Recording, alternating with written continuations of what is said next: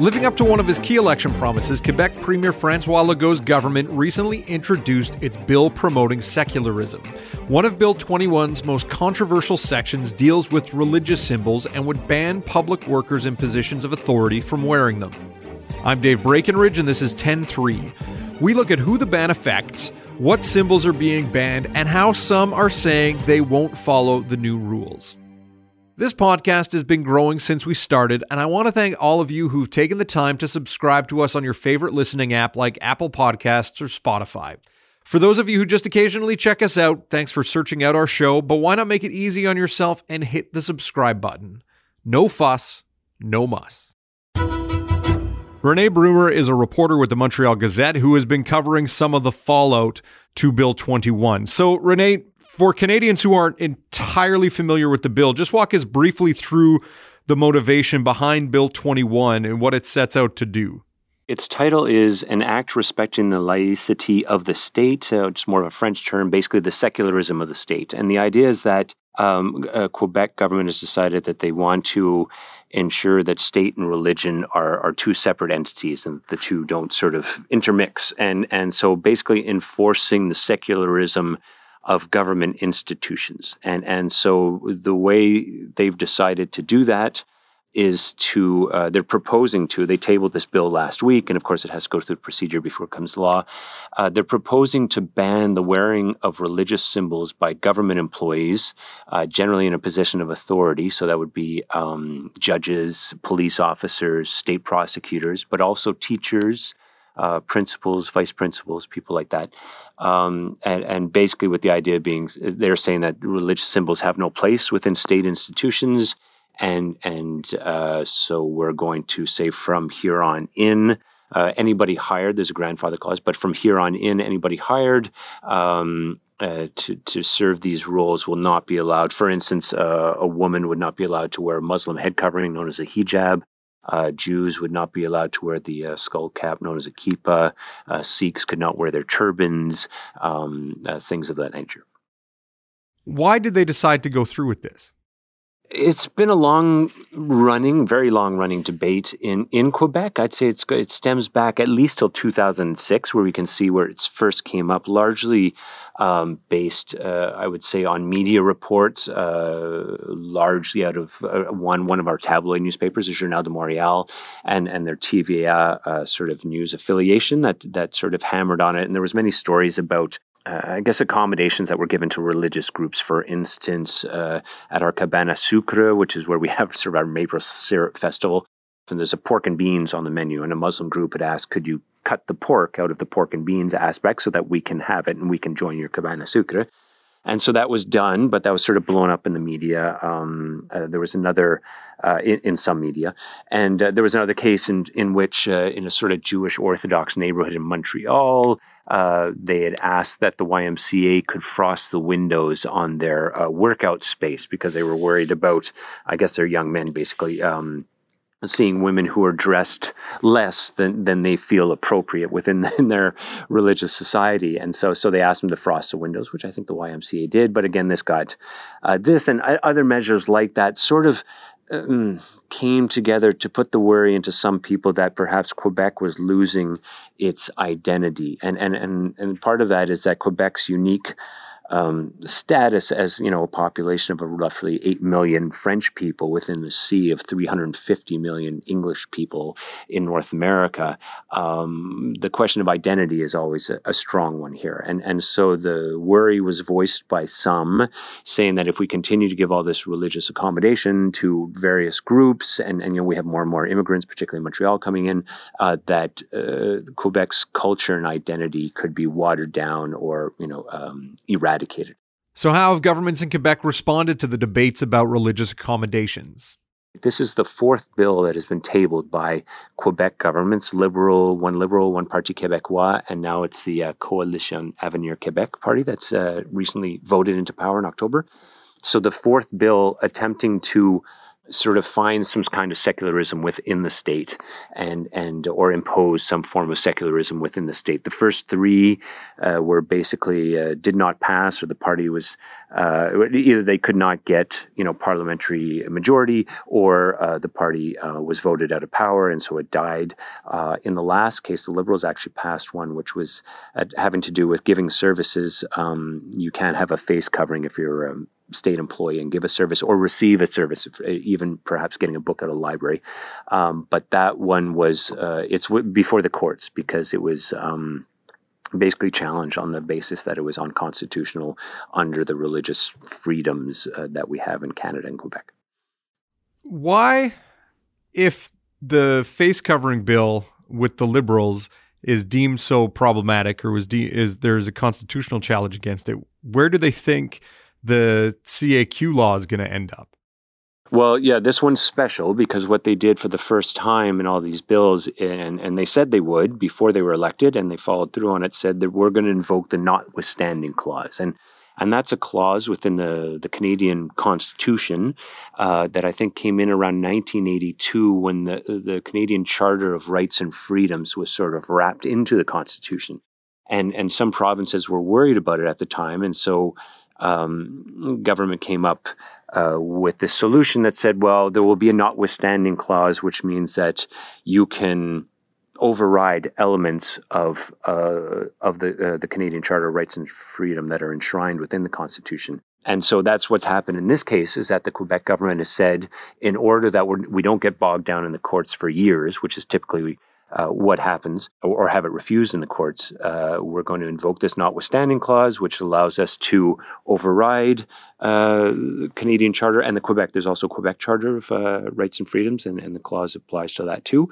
And so that's why they feel that this time we won't have to go through all those legal challenges, and they're hoping to pass this bill into law by June, so quite quickly, in the next 2 months, basically. So the CAQ campaigned on this law, on bringing in a law like this. How is it being met now that it's been tabled in the National Assembly?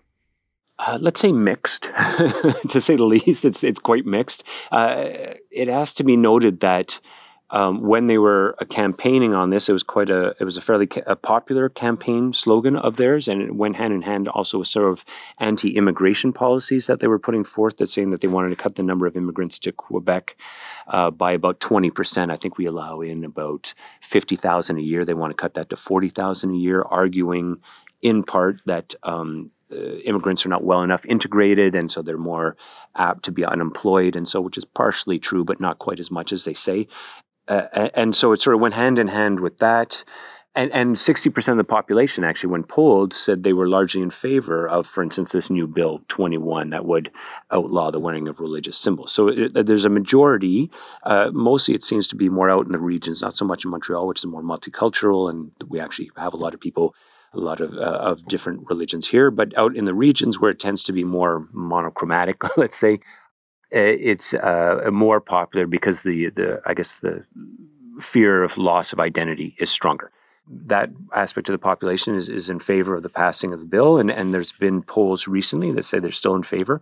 But on the other side, reaction has been quite vociferous, quite outstated, and we have a lot of institutions and organizations and even school boards. 2 school boards have already said that they would refuse, 2 English school boards have said they would refuse to put this bill or follow the bill or the law once it came in, and which would involve refusing to hire people, for instance, who wear a hijab or who wear a kippah.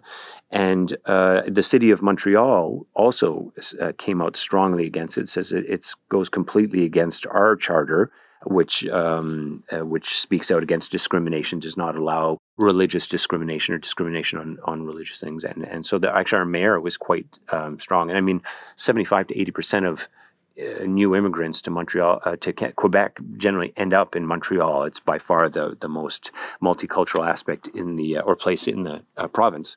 And then beyond that, the groups that you would expect, B'nai B'rith, the Muslim, Council of Canadian Muslims, civil liberties organizations, the Quebec Human Rights Commission, even before it came out, they're mandate is to uphold the regulations stipulated within the Quebec Charter of Human Rights and Freedoms. And they came out with it and said, this is completely against our charter, and so we have to speak out against it. And so there's been a lot of voices saying that they're against it. Some saying they would defy it. There's also smaller municipalities, mostly Anglophone municipalities on the island of Montreal, who have said that they would either that they're against it. At least 15 have said they're against it, and a few have said they would defy it. Montreal has not said. They said in a sense that we have to follow the laws of Quebec. So can we actually defy it? That's unclear and unclear at this point as to whether they will. But they said that it's going before parliamentary committees in the coming month, and they said that we will definitely speak out against it and let our view be known. And Mayor Valérie Plante in Montreal was very vocal that it was not the direction that Montreal wanted to go in. Now, there's been lots of talk regarding Jewish religious garb, Muslim headscarves, Sikh turbans. One piece of the religious puzzle that doesn't get talked about as much is Christians or Catholics. Is this seen as a direct assault on non-Christian religions?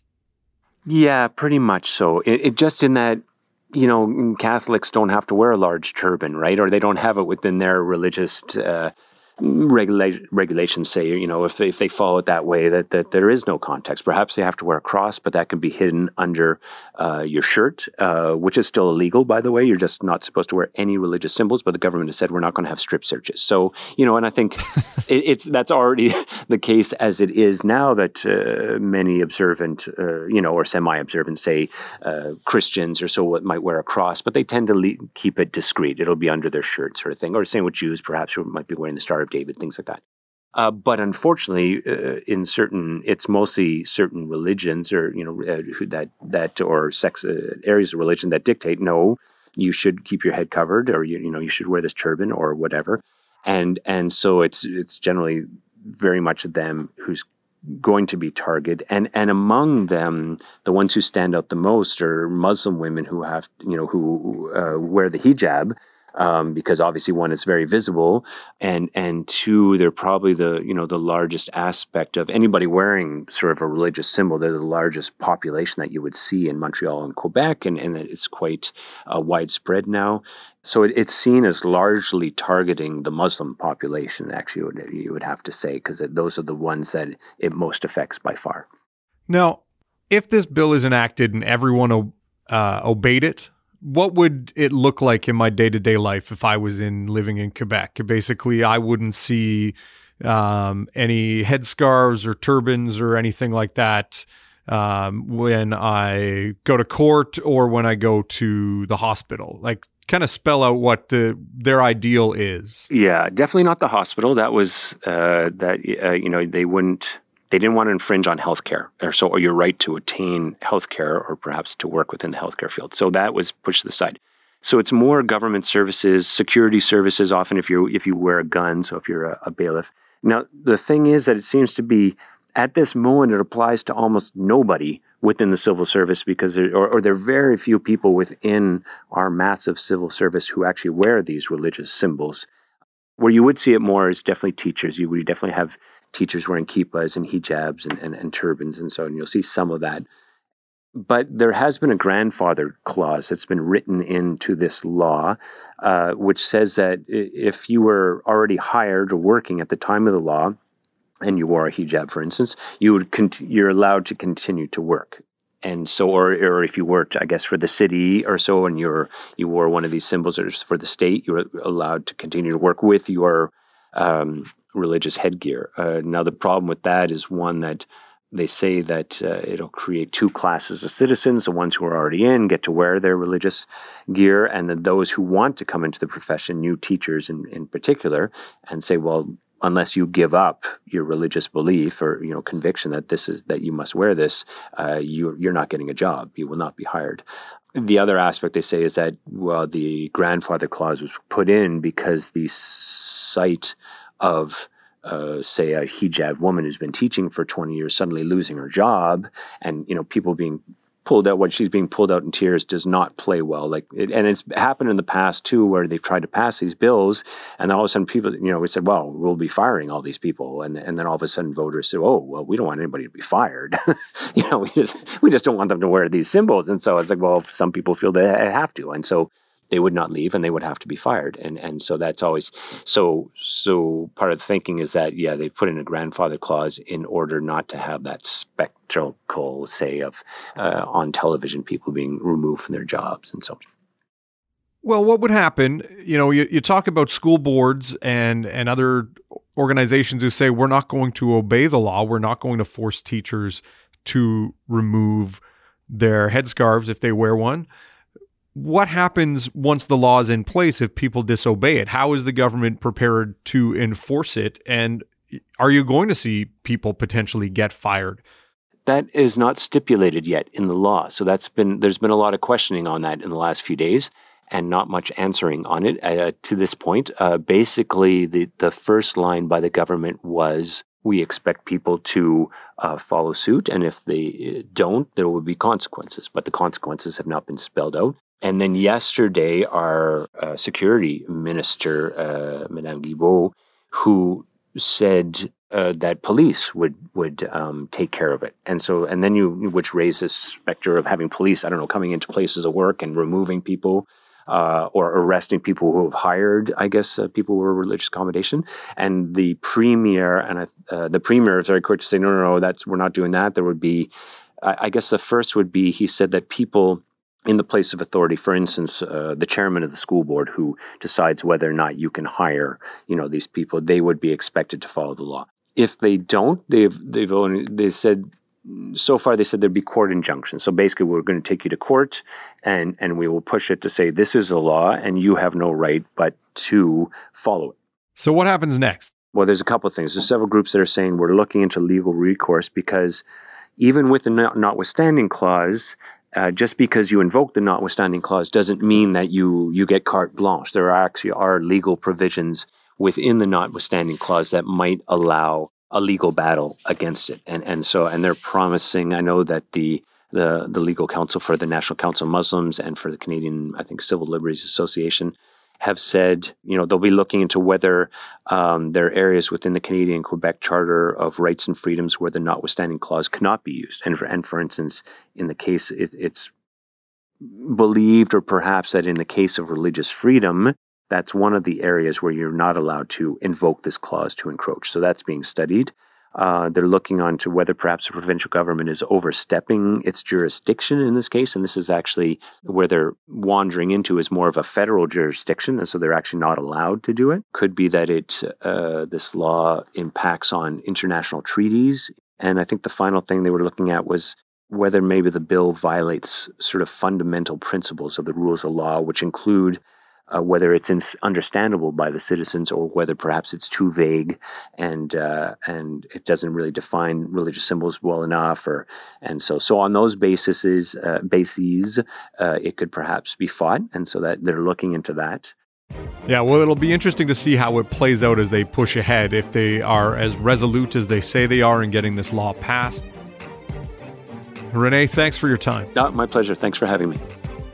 10-3 is produced by Carson Jarama. Thanks to my guest, Rene Brumer. I'm Dave Breckenridge. Thanks for listening.